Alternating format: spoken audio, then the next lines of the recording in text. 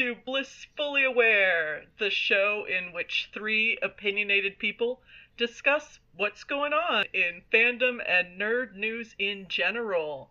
I am Bliss, and as always, I'm joined by my two lovely co-hosts, Kelty and Kendra. Hello. Hello. Hi, everyone. We had a normal one planned for the week. Like, we had a stupid fandom drama, stupid dumb creator sticking their stupid dumb foot in their mouth. We just, it was really low stakes. That's what we had planned. Anyway, and then we have to deal with what I think is, like, the first confirmed ever furry murder? I think? It's the first, I think. Anyway, that's what we're talking about this episode. We're talking about the shooting in Portland, where a neo-fascist furry shot someone to fucking death in the streets. Yeah. And, I'm not saying furry to, throw furries under the bus. I think their involvement in furry fandom was part of their road to fascism, and that is something that's happening in all fandom spaces with purity politics in general, because standards of purity, politics of purity, invariably lead to fascism. It is the logical conclusion of the concept of purity. So we'll get into all that. I just wanted y'all to know that this one was supposed to be silly. We did not have big plans. I didn't have big plans. No big plans. And that, man, remember when the furry murder was the worst thing that happened this week? Yeah. Yeah. Remember when the furry murder in Portland was the worst thing that had happened in the last week of February 2022? Now there's a fucking goddamn invasion in Eastern Europe, and people are dying, and I can't do anything about it. So anyway, does anybody have a happy for this week? Fandom or whatever?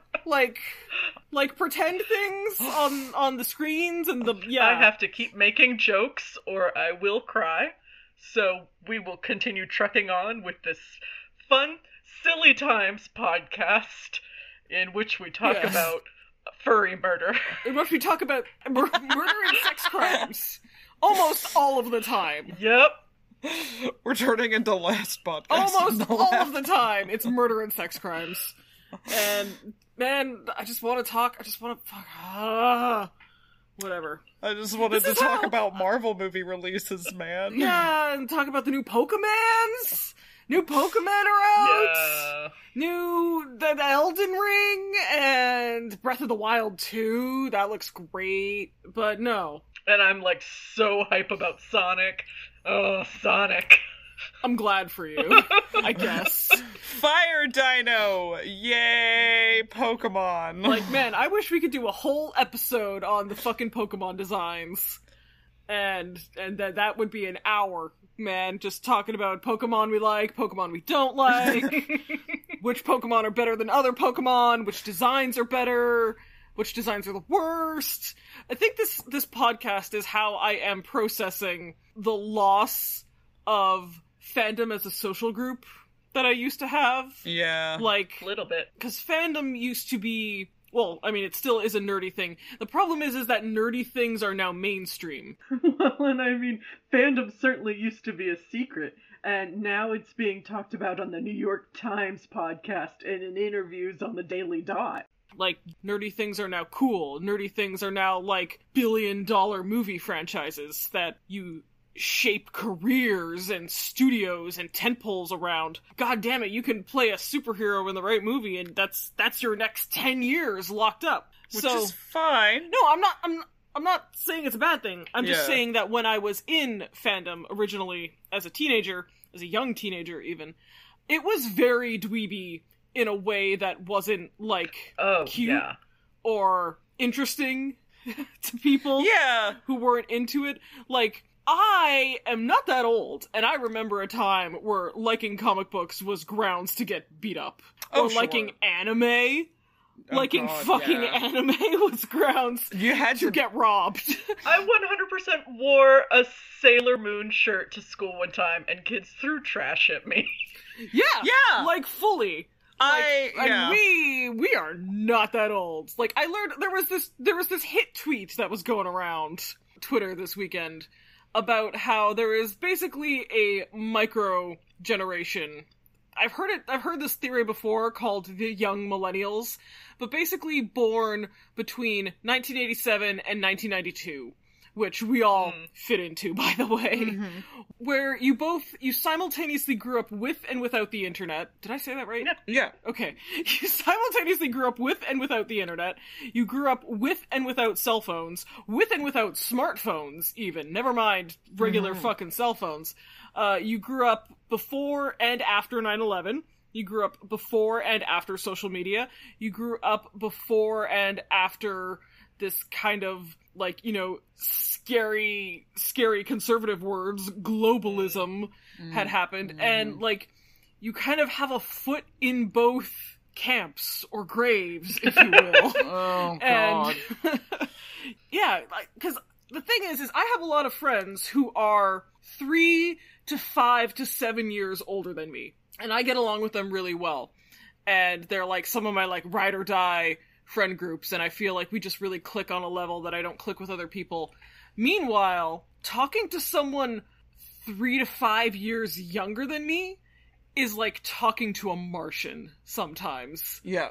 Like, it's just that different how young you were when the internet hit, and how much it fucking changed your life and changed the society that we live in and changed the way that we operate and socialize and grow up and consume TMCR. Well, and that's also a thing that kind of is interesting that I was talking about while you were here, Bliss, but, like, I made my own merch for Tenchi Muyo when I was 9 or 10. I made a bracelet that had Tenchi's name in it. And, like, that was my, that That's was a how you thing. have to be. That's what fandom fucking was. Exactly. Yeah. But, like, when you came over, you had this cute little My Hero Academia sweater that you bought at Walmart. I know. You can buy it at Walmart. And, like, I literally can't comprehend that as a person. I need people just even a little bit younger than me, like 5, 6, 7 years younger than me, to realize that the concept of being able to walk into Walmart and buy a t-shirt with your favorite anime character on it is foreign to me. Even going into Hot Topic. Yes. It was not. Oh, yeah. You had one store in the early to mid 2000s, even late 2000s. You had one store. It was Hot Topic, and you had 3 anime to choose from, and it was like Inuyasha, Full Metal Alchemist, and like Vampire Hunter D. Yep. And I only liked one of those. And it was just, it's wild to me, because, like, even now, I had a friend go into Hot Topic just to, like, see. they were just like, this is wild. So, Just to witness. it was riot. Someone should see this. It was a friend of all of ours. Friend of the show. Friend of the show. Went in and, like, took a photo because there was a t-shirt with L from Death Note on it, and she sent it to me and That was like, was the other one. and sent it to me and was like, what the fuck? Like, this was not a thing, because when Death Note, this is gonna sound weird, when Death Note was popular, it wasn't popular. But like, when it was coming out, like, maybe 12 people in my life knew about it, and 8 of those people liked it, and it's wild to me that, like, now I can buy a t-shirt with my favorite teenager at Walmart. The favorite stupid fire ice teenager boy. You shouldn't say it like that, maybe. I do on purpose, because I think it's funny. But it took me, your live-in girlfriend, a couple seconds to realize that you were talking about one of the superheroes from My Hero Academia. I don't talk to you about the teenager show. I know. But, like, and also, like, the shirts or the merch you could buy, like, they were not good. They were ugly. Like, the sweaters you had, they were like nicely designed. They were cute. They had a cool color scheme, and the things you could get at Hot Topic, it was like the one like Extra large. standard character art. Yeah. Like, it wasn't like a cool pose or anything. It was like the standard character art that appeared on everything, and it was in the center of the shirt on a black t-shirt, and maybe had the title on it, the title of the series, and that was it, man. Unisex That's what shirt. you got. Unisex shirt, no cute cuts, that was it, and it only came in sizes you didn't wear. And, like, I loved Full Metal Alchemist so much, I bought the shirt, because I loved that show.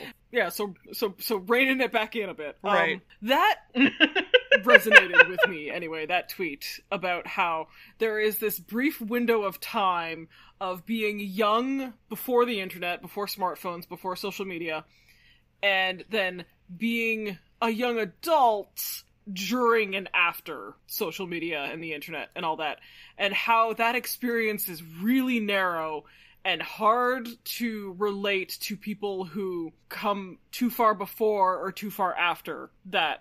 So that's what I mean when I say, like, I remember when fandom was dweeby and not cool, and, like, could get you, like, if you were enough of a nerd, you might be mugged. Not even being mugged and beat up, but just people did not care. Yeah. Oh, yeah. Like, you would be like, oh man, I watched this show, and people are like, what the fuck do I care about TV you watch? And like, and I'm still surrounded by those people. I don't know how these, like, 15-year-olds are like, I talk with my mom about my The anime I watch. But like, I remember as a kid talking to my mom about Pokemon, and my mom literally cut me off and went, Kelty, this doesn't matter to real people. God, your parents are fucking brutal. Real people, she said to her tiny child. And like, that resonated with That me. shaped you. Yeah, you can tell. Like, it's interesting to me that... Or like... Well, no, go ahead. No, just how, like, it's still, like, I enjoyed it. But it's still a little weird to me how, like, people would sit around, like, the water cooler and talk about Game of Thrones. Yeah. A high fantasy television series that became the biggest thing the world has ever seen before it crashed and burned horribly in its own bodily wreckage. Yeah. Forgetting for a moment that it ended badly, or even forgetting for a moment that it was even good. Like, even if it was garbage from start to finish, even if the show was terrible from start to finish, which I know is what, like, the edgy take nowadays, the fact that grown fucking adults would watch the Dragon TV show with the zombies and the dragons and the magic and the words like Daenerys Targaryen, and then come into work the next day and, like, debate animatedly with their fucking normcore friends about what was gonna happen on the Dragon show next week. Like, I can't communicate to someone who lived before a time like this how alien that is. Like, that sort of thing happened only for sitcoms when I was a kid. That was like Housewives. Seinfeld and Friends territory. Like, international phenom type television shows. Which were about 5 to 6 people living in New York. Like, it was very basic, accessible television. It was just 5 to 6 people living in New York getting into goofs and hijinks. But, yeah, like, I can think of, like, the Friends finale, the Seinfeld finale, shows that are about very accessible topics. Will I get married? You know, will I get the job that I want? Will I, you know, a white New Yorker in the 90s, succeed the way that white New Yorkers in the 90s are meant to succeed? Heterosexual New Yorkers at that. And so, like, if you had told me, like, okay, whatever, like, 2003, 2002, Friends ends or something, maybe even later than that. I have no recollection. Okay. Early 2000s, Friends ends. If you had told me in, like, 7 years, the new Friends is gonna be a fucking HBO fantasy series about dragons and dumb made-up words and magical swords and lost princes?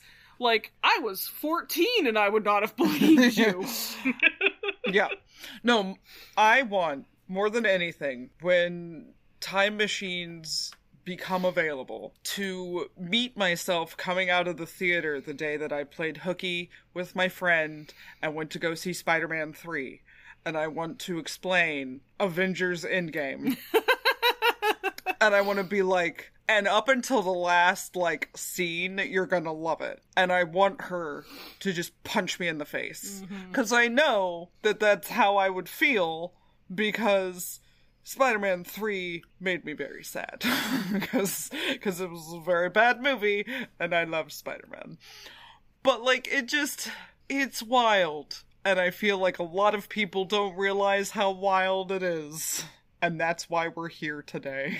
So anyway, okay, so, because fandom was, like, super ostracized when I was a kid, yet I was a nerd and I had interests in these geeky things and these fantasy stories and these weird TV shows and so on and so forth, I was still drawn to them. So the people I found in fandom were likewise very, like, socially outcast, often marginalized people. And again, I want to be very fucking clear, not marginalized because we liked weird, geeky media. Just often already marginalized people find themselves drawn to weird things in media, in narratives, in art, what have you. Yeah, there's a reason I didn't fucking connect with Friends. Who would have fucking thought?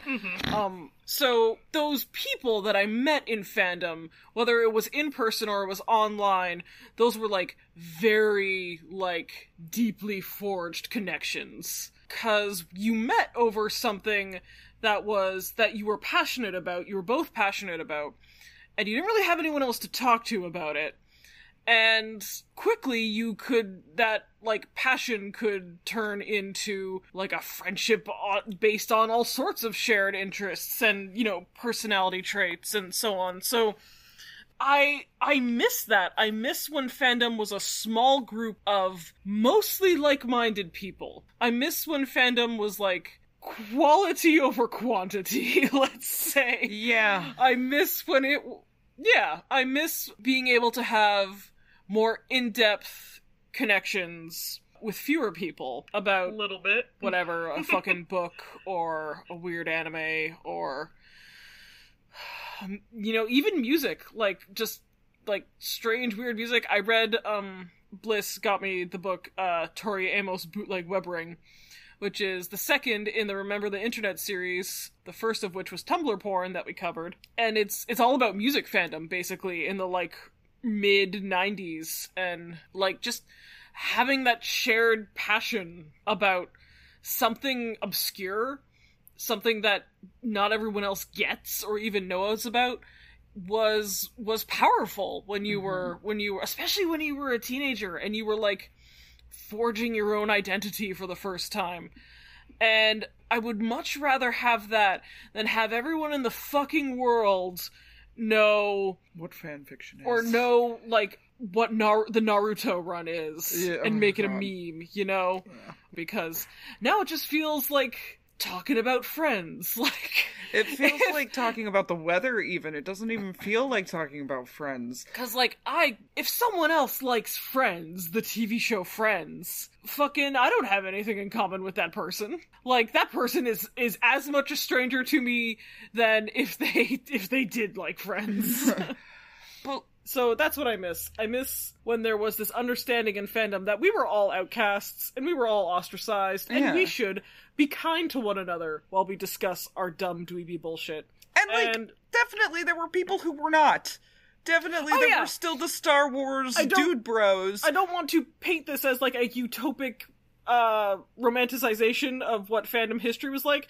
There's a lot of problems. There were some predators. There was, you know, the old-fashioned isms that we all had to contend with. I'm not trying to erase any of that. I'm just saying that from my personal experience, it was more easy to make friends on the shared assumption that we liked this one thing, so we must have other stuff in common. So, remember how we've been talking a lot about how, anti-ism, meaning, like, anti-shippers in fandom and the like, they sure say a lot of things that kind of sound fashy. Do we all remember that? I remember every day of my goddamn life. We've been saying it for a while, but we've been saying it on the show for a while. Yep. A little bit. Like, we've had a year now. We're basically we're a slogan for the show. Yeah. Because it used to be, you know, the premise of fandom was that none of it was real. You were all excited about something that didn't really exist, man. It was just a story. It was just a TV show. It was just a movie. And sort of one of the major conceits of fiction is that when things happen in fiction, it's not the same as them happening in real life. Can we at least agree on that?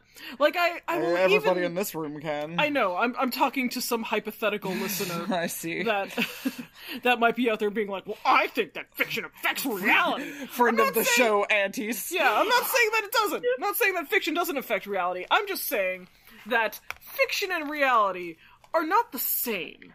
Someone being killed in a story is different than someone being killed in real life. That's my starting premise. That's axiom 1 on Kendra's philosophy of the fictitious. I'm here. Anyway. I'm still with you. Lately, although it's not even that lately anymore, it's going on like 5, 6, 7 years now of this sort of rhetoric where there are people whose prevailing attitude is, well, actually, when someone is killed in fiction, in a story, or when something bad happens to someone in a story, not even if something questionable happens to someone in a story, that is the same as something happening to someone in reality. It is, in fact, just as bad to have a character be sexually abused than it is for a real person to be sexually abused. It is, in fact, as bad for a fictional character to be murdered than it is for a real person to be murdered. And that is an attitude that has grown and grown and grown in the last, gonna say, 5 years of fandom. It coincides with this, like, crazy outpouring of, like, new capital C criticism that developed on Tumblr. Not all of which is bad by any means. I think Tumblr taught a lot of young people how to capital T, capital C, think critically about media. In a good way, in a constructive way, in a positive way.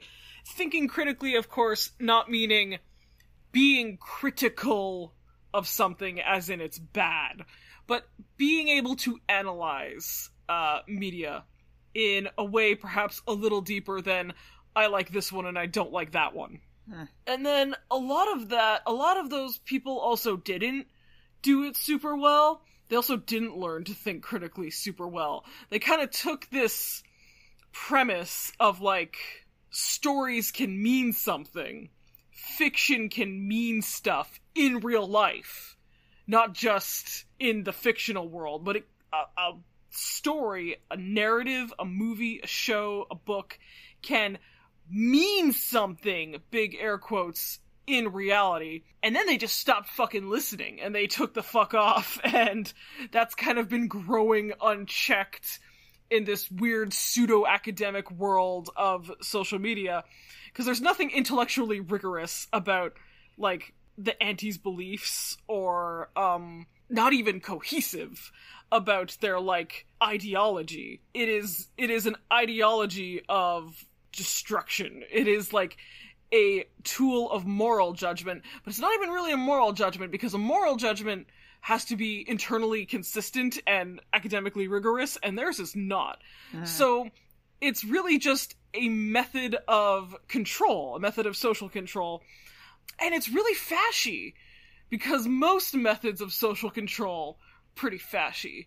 Deciding which behaviors are correct and good and which ones are degenerate, pretty fashy. I am tempted to start just reading Umberto Eco's Ur-Fascism. Oh my god. So I could sit here and list the 14 tenets of fascism that Umberto Eco wrote, and I could do a whole last episode on it, but that's not what we're doing here today, so just please go on. I fully support you. You can! Because Umberto Eco's Ur-Fascism is a indispensable text when talking about fascism, removed from any one culture or nation. Umberto Eco experienced Italian fascism during the Second World War under Mussolini, but fascism, capital F, like, it can exist in any nation, it can exist in any culture. The specific trappings of Italian fascism are not the same as, like, you know, as they were in Germany or as they're appearing in America right now, but the core ideology is there, and the core ideology of fascism is internally consistent. And Bliss, feel free to bring up quotes whenever you like, but the method of social policing that these people feel is justified through their weird Frankenstein critique theory of morality of fiction equals morality of the consumer, ? Like, again, anti-ideology just becomes whatever they need it to become in order to destroy a person they don't like.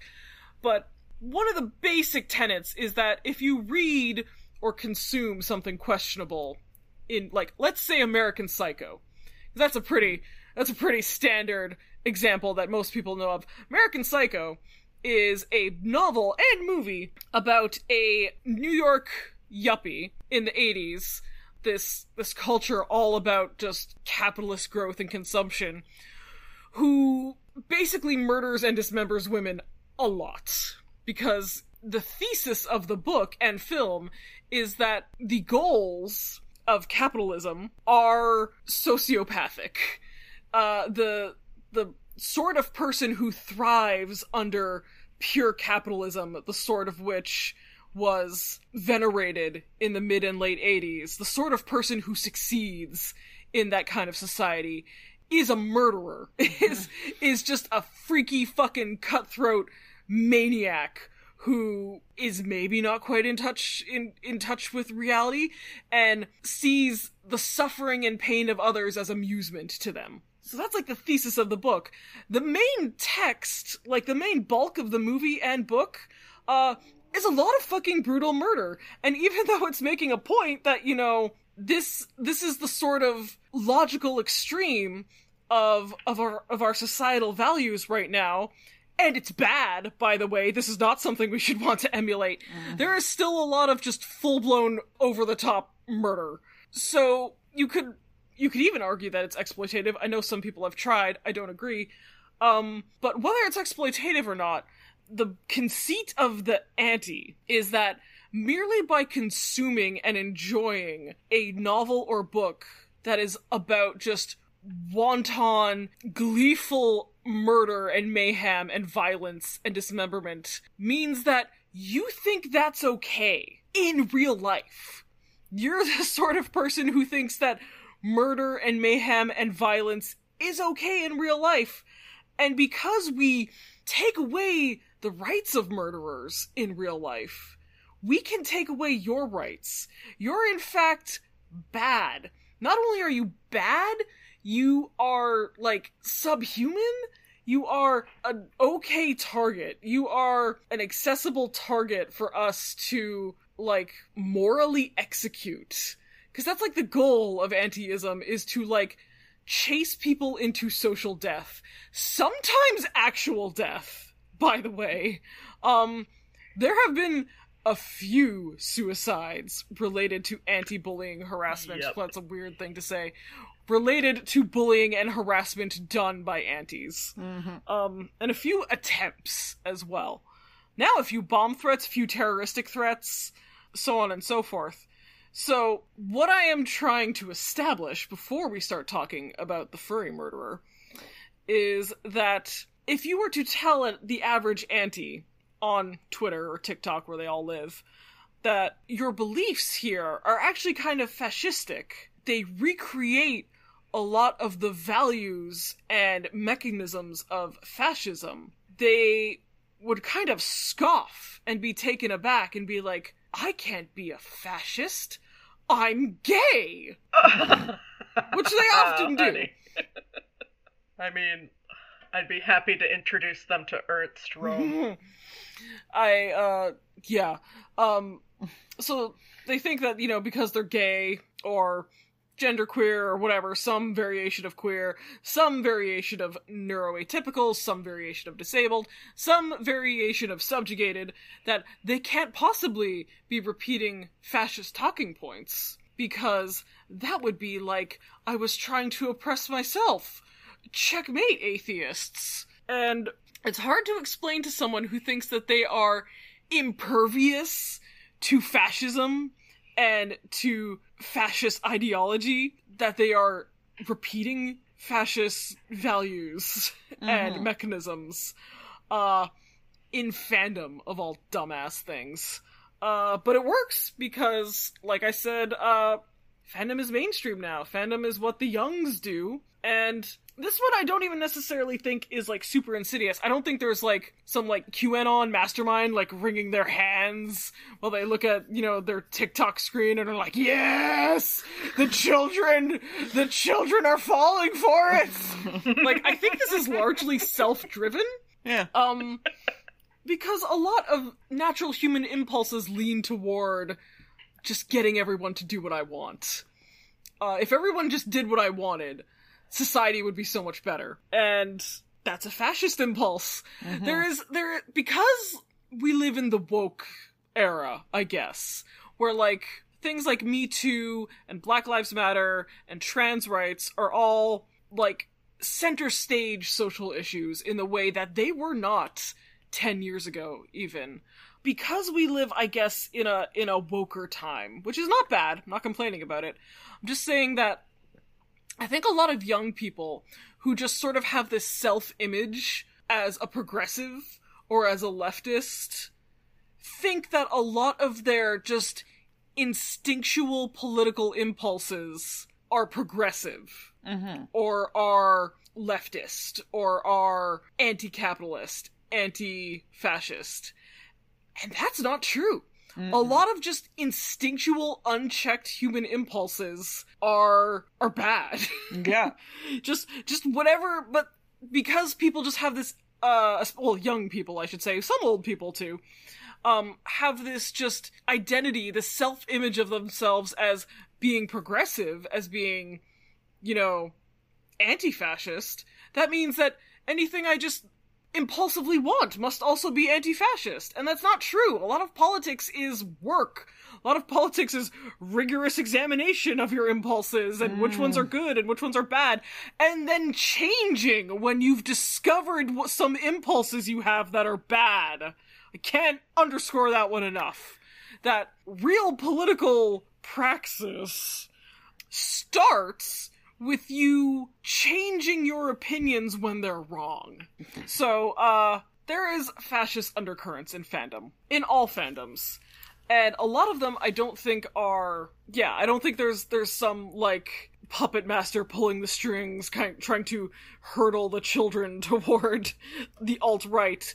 But, a lot of people are forming alt-right ideologies that just have, like, a little gay hat on them. That are like, oh, fascism, but for the gays, We'll do it right. Yeah.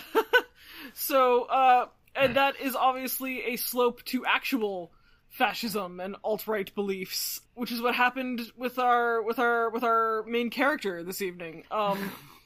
So I'm gonna run down the events.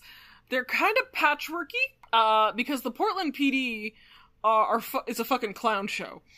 And they don't, they're not very good. They're not very good at their job of being policemen. And a lot of the information that was initially released about this crime, about this murder that happened, in broad fucking daylight, was bad and wrong. So hopefully, I have gotten all the things that the Portland PD got wrong about in their initial press releases, and will correct them. If I didn't, sorry.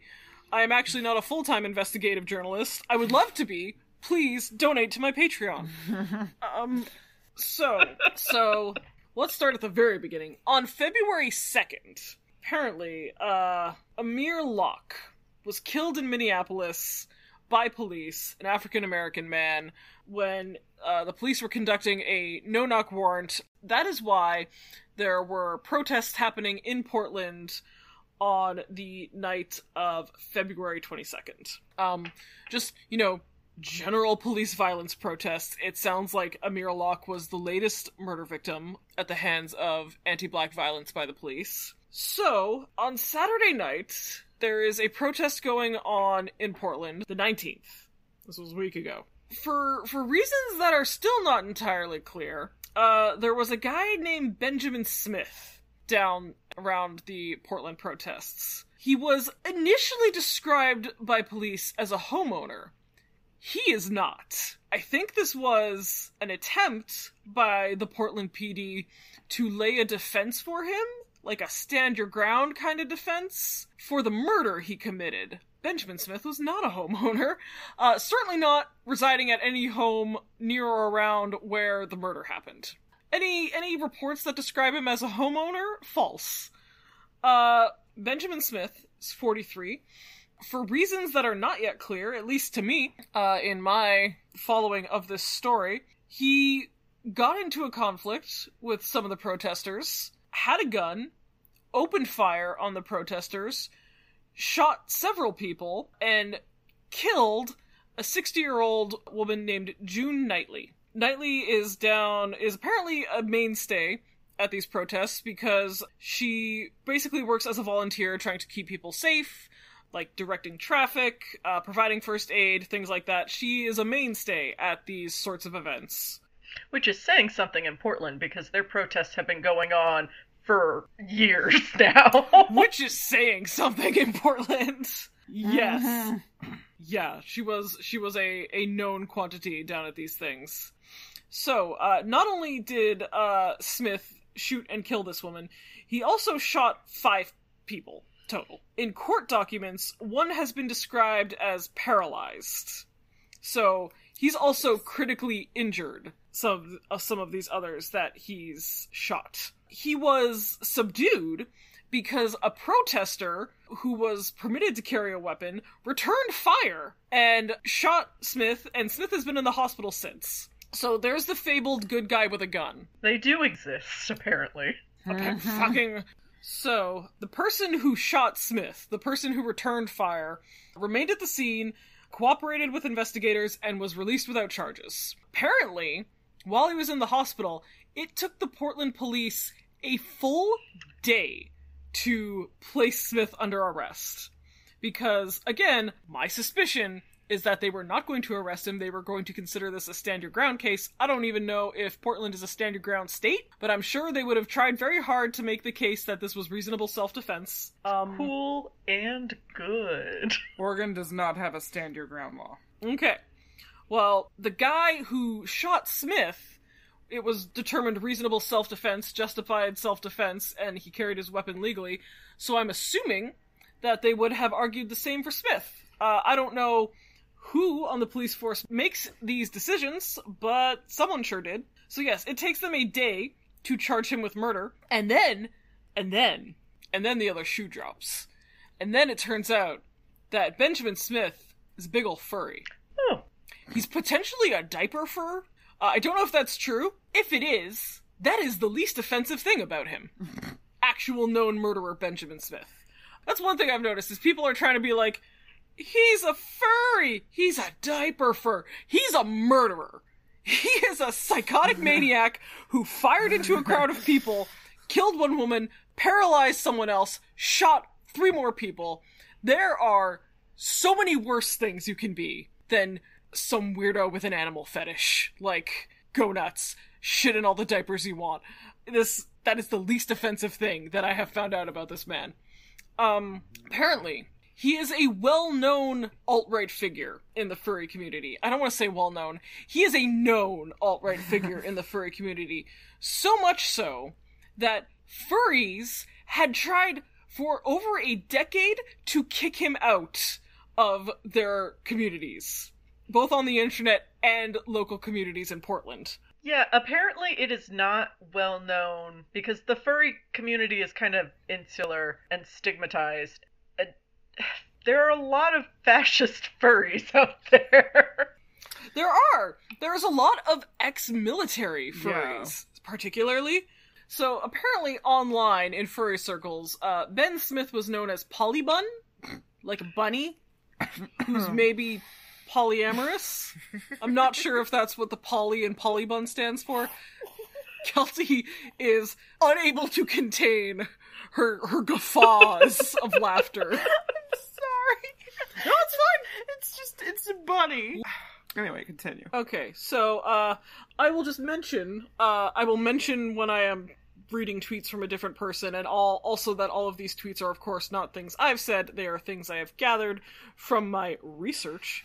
So, someone who knew this person, Ben Smith, personally, wrote, after the news of this broke, a decade ago, I had to throw Ben Smith / Polybun out of my house during a party for trying to brandish a knife and threaten to stab someone just because they took his picture.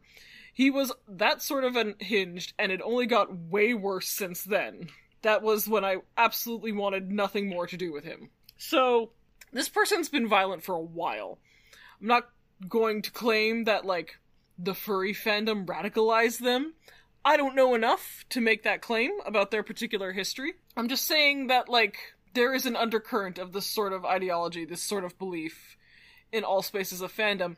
Even when fandom tries to expel them, they are not listened to. Yeah, so, Ben Smith also turns out big fan of Andy Ngo, the maybe well-known, I don't know, he's well-known in fucking my circles, well-known reporter / alt-right stooge that apparently lives in Portland or has recently relocated to Portland and is covering the protests there, trying to, like, whip up fever that, like, Antifa is a, like, sleeper cell organization that's going to topple the government when the QAnon people already tried to do that. Andy Ngo, last time I checked, trying real hard to not see any tweets that, reference, this guy. Same person. Just to reiterate, for the furry part of my crowd, Portland local furry, Polybun / Ben Smith, was the perpetrator of the mass shooting at a leftist-related march event Saturday night that left 1 dead and 5 wounded. Rumors started coming around a couple hours ago that are confirmed.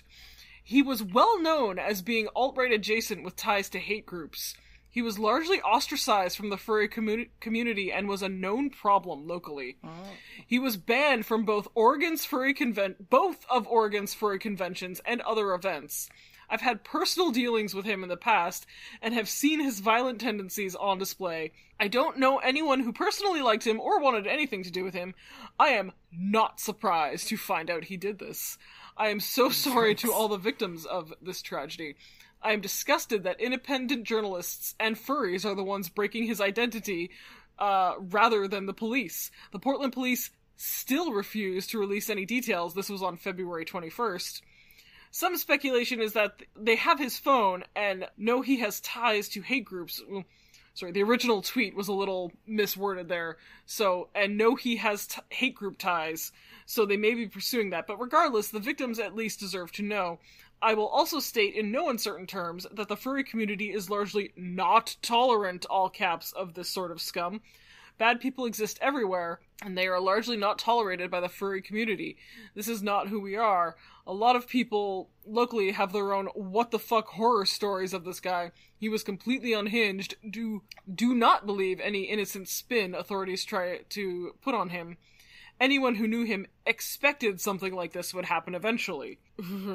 This one is from, like, a news source, not, like, a local Portland furry guy. The Portland mass shooter has been identified as Ben Smith, 44. Most outlets were reporting him as 43. Don't know which is right, don't care. Who has a history of violence and has vocally talked about killing Antifa and BLM protesters in the past. He became more radicalized over the last 2 years and is a fan of Andy Ngo. Ben Smith is not a homeowner, and the killing was politically motivated. Yeah, it was super weird. In the, Portland PD's press release, the first thing they said was that, the protesters got into an altercation with a homeowner. That was how they identified him.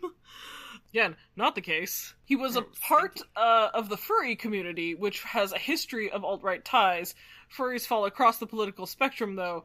Reports that he sells ghost guns and is a gun fanatic, and then he links a, I guess, well-known Rolling Stone article called "Does the Furry Community Have a Nazi Problem?" It do. It does. Ben Smith also followed Andy Ngo on YouTube. Sources say that he was a big fan of Ngo. It is unclear if Ben Smith knew about the march from Andy Ngo. Ngo demonized them as armed extremists that attacked the public. Smith called victims terrorists before opening fire. Oh, good.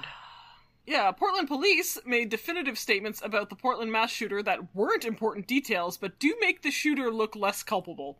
That he was a homeowner, and that he didn't have political affiliations. Both of these statements were wrong. Ben Smith goes by Polybun.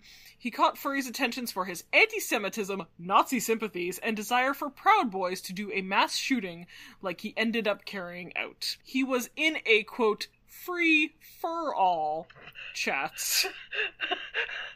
Because it's a fur. The thing about furries is that their culture is largely pun-based. Yeah. I could get into it. Puns and sex. And the sex. And the crazy, raucous sex orgies. Yes. And the puns. Yeah. It's puns, but just dirty, filthy, just like Caligula would blush and vomit kind of sex. Been there, done that. Yeah. Okay. Ben Smith goes by Polybun. Yeah, okay, read all that. Yeah. He was in a for-all chat. Oh, and was being called NaziCon by anti-racist furries. That's not a really great, it's not a really great burn, anti-racist furries. Kind of confusing. NaziCon? Oh, Nazi conservative, maybe? I don't know. Oh, maybe. Important note. Furries have been working to kick Nazis and right-wing extremists out of their community for years, and this guy does not represent the furry community. That's nice of you, indie reporter on Twitter. Yeah, way to go! We need to acknowledge alt-right attempts to co-opt and force their way into countercultures. Look at that guy. That guy said in fucking one sentence what I tried to say for an hour and a half. Yeah, Ngo is trying his best to demonize the victim, a 60-year-old woman, of the mass shooting. To make the shooter look like a victim, uses misinformation straight from PPB. Don't know what PPB is. Luckily, I haven't lost that much of my soul yet. Apparently there is video of the shooting. I haven't seen it. I don't know if it even made it online. Hope not. That's rough. Don't want to know. Don't want to see it. No. Alright, and I want to read, I guess, the police statement, where they tried to correct themselves on a lot of things. Still saying things that are uncorroborated, but I'll read their statement, let it speak for themselves. The suspect in this shooting is identified as 43-year-old Benjamin Smith. Smith remains hospitalized in serious condition. Detectives are working closely with the Multnomah County District Attorney's Office to share facts and evidence for a review to determine potential charges against Smith. He was eventually charged with murder. People at the scene removed critical evidence before officers arrived. There is no evidence of this, but it's a claim the police are making. I guess so they have someone to blame when they inevitably fuck up the investigation. Investigators ask that anyone with evidence, as well as video, please contact the police, as these items are important to the investigation. Detectives would also like to speak with witnesses who left the scene without providing a statement, which could be useful in this case. Although the woman who died at the scene has been informally named by outside entities, the Portland Police Bureau will not formally release her identity until we have spoken with her family directly. So yeah, basically blaming the protesters for not cooperating with police and claiming they removed evidence? Which, I don't know why they're claiming that. They haven't provided any examples. Oh, and, yeah, this was important to note. So, the furries of the local Portland furry scene were trying to let the police know that this person, Benjamin Smith, was a threat. Apparently, They got in contact with the police multiple times. This is a different person, whose tweets I'm quoting now. Quote, "I've been saying that Polybun was going to kill people since 2007, and everyone who could do anything about it ignored me. Also, please understand that 99.9% of furries / otherkin / etc. are not aspirational domestic terrorists. That's pretty much a Polybun thing." Like, he used to join the IRC channel for my community and describe in substantial detail how he was going to go on a cross-country road trip, visiting and murdering all of us in ways that we would, and murdering all of us in ways that we would suffer. Again, the original tweet is oddly worded, and outlining the extent of our suffering. To say that we got in touch with law enforcement would be an understatement. They didn't care. Portland Police Bureau never did anything about it after multiple people filed police reports for his dox / death threat combos. It is unfortunate that the system did absolutely nothing to prevent an incident that was entirely preventable. Portland Police Bureau and the state of Oregon have been aware since at least 2007 that Polybun was armed and outlining horrific mass murder scenarios against those he disliked. So given that somebody is motivated to fantasize about murdering the devs of an open source project because a decision made outside of their control, no, it's not a surprise to me that he went and killed people. It was just a matter of time, honestly. What I do not understand is that some of the things he did, the feds got involved in them, investigated, and then did nothing. So yeah, that, so far, is the state of the furry murder. The furry community that he was a part of, tried for over a decade, it sounds like, to make law enforcement know about this lunatic in their group, and they did nothing. And then he killed a woman, and then they still tried to do nothing. Until apparently it was very fucking clear that he was an armed lunatic? I don't know what made them change their mind. Honestly, if they wanted to commit to the bit, just say no, that 60-year-old woman had it coming. Yeah. Listen, I understand and have a lot of empathy for the furry community. They have a very stigmatized and niche hobby. But I think it is disingenuous to claim that 99.99% of furries are totes chill and not radicalized, conservative, far-right fascists. There is a serious problem in their community, much like there's a serious problem in a lot of fandom these days. And I personally think that the first step in doing something about that problem is admitting that there is a problem. I mean, for God's sake, a woman died, and the furry community in Portland knew that this person was dangerous. And yes, they did try to do something about it. I'm not denying that. But they're still going to claim that they don't represent furries, which, yeah, they don't represent all furries, but they were certainly a part of that community. I understand that I'm getting a little heated, but I just don't think that you can say that you don't have a problem in your community when it is laid directly at your feet. Can I pose a theory, fully out of my asshole? I have no evidence for this. This is just me spitballing. So please, call me on my shit if I'm wrong. Is it possible that, to them, it is just the idea, at least at the beginning, at least at the start, before they are, truly radicalized, that the idea of, extremist ideologies is just another, fursona at first? The main, a lot of the main crux of the furry fandom, and I am hugely simplifying here, is that a lot of furries, in some way, have this image of themselves as a furry, as an anthropomorphic animal, what they usually describe as their fursona, in a way that kind of reveals some, inner personality traits about them. The animal you choose for your fursona kind of is something meaningful to you for whatever reason, because you find that animal hot, or because you find that animal, cool looking, or that animal has some, associations with it that you resonate with you. The colors, the accoutrements that your furry has, it's a lot like crafting a bit of an identity and crafting a bit of a suit, a false identity, an alter ego to, like, wear sometimes when you are part of furriness. Some people take it a little further. Some people say that their alter ego, their fursona, is them. That's how they really should and do look, like, on the inside, in their soul. I'm not going to tell them they're wrong. I'm just saying that for the large percentage of furries that I've met, it is a, like, delineated separate part of their identity that they can, like, put on and take off as part of the furry community. Is it possible that, like, it starts as, like, looking at a Nazi uniform and being like, whoa, that looks cool. Doesn't really matter that it's evil, cause, you know, it's just a costume, man. It's all just costumes here on DeviantArt or whatever. And, I don't know. I'm trying to think of a reason that this is specifically permeated in furry fandom. Like, not just kind of, like, fashy undertones that the antis have, because the antis still revile, like, Nazi imagery and stuff like that. At least for now.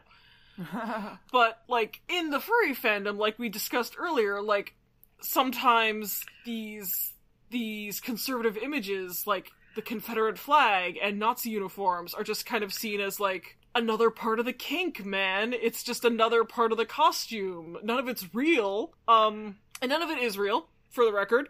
A wolf in a Confederate flag bikini is not the same as a Confederate flag in real life. But I wonder if there is, like, a flattening the politics into it's just a costume and, you know, all of my furriness is just a costume. I don't know. Fully talking out of my ass, spitballing. I get that. I think I've mentioned this before, but Robert Evans, who's one of my favorite indie reporters, did a series called The Eternal Fascist, and he talked about Umberto Eco's, or fascism, and he added one extra tenet, which was humor, as a way that fascism spreads, and it's a good first step. It is. Like, it's essentially trolling. Yeah, well, and back in the early meme days of, like, 4chan and 8chan, that's how a lot of people got radicalized, was just conservative memes. They saw a funny meme, and that led to another meme, that led to another meme, and all of a sudden they're alt-right now. And you don't see it snowballing. Yeah, see, the thing is, for me, is, like, I would see, like, an edgy meme as a kid, you know, something that's, like, har, like, a big thing on 4chan back in the day was, like, woman get back in the kitchen and make me a sandwich, you know? Like, and the thing about the internet is that I would read that joke, and I would be like, haha, it's funny, because that's what a misogynist would say, and we are joking, we are making fun of the caricature of a misogynist by saying some dumb shit that they would say. And maybe they were. Like, again, maybe I would read a post, and the person who posted it fully did it in that spirit of, like, haha, women can't be on the internet, get back in the kitchen and make me a sandwich, because there was a very early joke on 4chan that girls didn't exist on the internet. Oh, yeah. That's hard to explain now. And so if someone was on 4chan saying they were a girl, they would be asked to show their tits and told to get back in the kitchen. And so, at the time, again, because I could get the humor in that, because I was a girl on the internet, and I was rare. None of my friends really liked hanging out on the internet. Like, It didn't appeal to them in the days before Facebook and stuff. Like, again, it was weird to be hanging out on the internet, in the pre-Facebook days. And so, when someone would say, like, would make a joke like that, like, you know, get back in the kitchen and make me a sandwich, I'd be like, haha, it is funny. It is a rarity that women would be on the internet. It's a rarity that they would be talking about dumb shit on 4chan, and this person is drawing attention to this kind of joke of what, like, a misogynist loser dude bro would say, haha. And maybe that's what the poster means. I don't know. See, that's the thing. But then another person in a different computer screen can look at that exact same get back in the kitchen joke and be like, yes, that's what women should do. And so the problem is when your speech is text on a screen, it's a little bit removed from your original intent, because things like tone and a context and even your reaction are lost. Like, I don't know, Kelty and I make jokes like that to each other all the time. Mm-hmm. Like, and if I was like, hey, Kelty, get back in the kitchen and make me a sandwich, and one of our friends was like, haha, yes, women, I would be mad at them, you know? I would be like, what the fuck are you talking about? Get out of my house. Like, Who are you? that's Get not out of my acceptable. house. I am allowed to make that joke at Kelty. You're not allowed to think that I'm serious. Or we're at least not going to remain friends if you think I am serious. Mhm. But that's lost when you post something on the internet, especially in a quasi-anonymous or totally anonymous board. I think if there is a small takeaway that the furry community should have, is to, instead of saying that this is the 0.01% of our community, is admit that maybe your community has a small portion of it that is larger than 0.01%. And address that problem before it becomes a raging inferno and it is suddenly a norm to have furry shooters. Because Jesus fucking Christ. The problem is that communities like this don't have like a top-down hierarchy. Like there's no president of the furries we can go to and be like, we have to have a meeting. Like, this can't be allowed to continue. But they do have such a community that I imagine that if, in an ideal situation, an ideal world, in Bliss's ideal world, they would be able to communicate via message boards, conventions, and start some sort of grassroots anti-fascist movement amongst themselves. The problem with communities like this, though, is that you just go to a different board. You just make a different Furcadia account. You just make a different Twitter, you know? And it's hard. Like, it's hard to police this kind of behavior when you are an anti-hierarchical community. Like, I don't want to blame furries at all, because reports are that they tried to get people, like, I can't even be like, tell someone when someone's being, you know, a crazy murderer. And, like, apparently they did, no one gave a fuck. Yep. So if anything, furries were there, man. Yeah, furries, like, they were already trying to police their own community, and it was the actual police that failed. I don't know what else you can do after, like... We need better cops. I mean, yes, obviously. We need police reform is the conclusion our fandom podcast has arrived at yet again. Not for the first time. Weird how that keeps happening.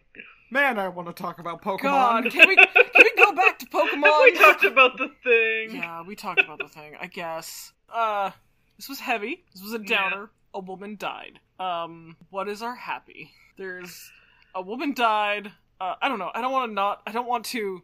Moment of silence. I know, I don't want to have a fucking moment of silence. I want to acknowledge that a woman died, and it is bigger than our Stupid Fandom podcast, but it is related to our Stupid Fandom podcast, by nature of the fact that her murderer was a furry, but, all I want to say is, that's terrible, and we need police reform in America and throughout the world, and, we should have a happy.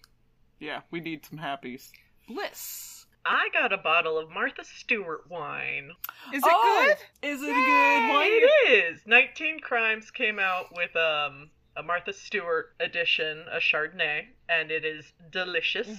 I'm doing the very tacky thing and drinking it with ice cubes, but Martha Stewart said on the Stephen Colbert Show that's allowed. I know. She did say that. Only white wine, I guess. It's gonna be red next, and my dad's head's gonna pop I can't off his drink shoulders, cold red. I don't think... Yeah, cold red wine would be weird. How does it compare to the Snoop Dogg wine? I love the Snoop Dogg wine. That's honestly one of my favorite wines, and I'm not a big red blend fan, but I personally like reds more than I like whites. So if I had to pick one, I'd pick the Snoop over the Martha. But I very much enjoy the Chardonnay. So Yay! I was very excited when they announced it. I'm glad. That's so cute. What about you, babe? My happy was that I finally watched Encanto. Oh, yeah. I really liked it. I was avoiding it for a while because there was so much hype around it, but I actually quite liked it. It was one of the better Disney movies that I've seen in, like, I'm gonna say, like, 5 or 6, 7 years. I totally get why all of the ex-Tumblr girls are absolutely, like, creaming their jeans over Bruno. He's a sad, broken, boy that they can fix. It's weird to me because, like, I saw a whole bunch of GIFs and screen caps before I ever heard anything from the movie. So, I was not expecting John Leguizamo's voice to come out of this character. It worked. It just wasn't what, like, was in my head. But yes, I really liked it. I thought the music was good. I thought the animation was beautiful. I liked that it was a non-princess Disney movie, but still a fairy tale and still magical. Yeah, still a magical kind of musical, just not about a goddamn princess for a change. And yeah, I liked it start to finish. Vaguely related, actually, to getting Kendra to watch Encanto. I had completely ditched my Duolingo because I was learning Italian, and then it was too hard, and I didn't care anymore because it was too much like French, and I was like, fuck it, this is too difficult. But then I just randomly decided, not randomly, kind of attached to Encanto. Inspired by Encanto, yeah. I was like, I could learn Spanish, because I did 3.5 years of Spanish in high school, and I grew up in Texas, so I know a lot of Spanish, and so I started Spanish actually while Bliss was here, but I am just blowing right through it, 30-day streak, killing it. I've been number 1 on multiple fucking letterboards. I'm very excited. I am awesome. I'm very Don't excited. ask me to speak it. Yeah, it's also nice because, yeah, you were doing Duolingo for a while, and then we stopped due to personal tragedy, and I'm happy that you have picked it back up. Yeah. And now I'm gonna have somebody I can speak Spanish with. Don't make fun of my accent. I'm gonna 100% make fun of your accent. Rude.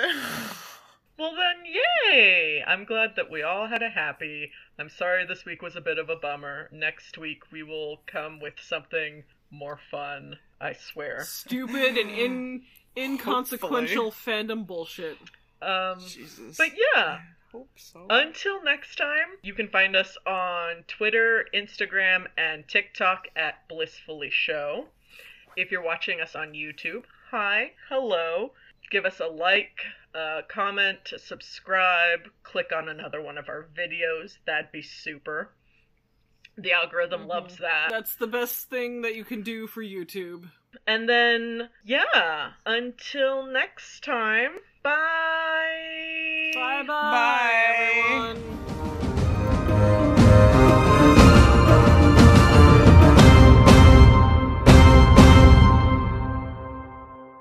Your opinion is incorrect. Excuse you, this podcast is named after me.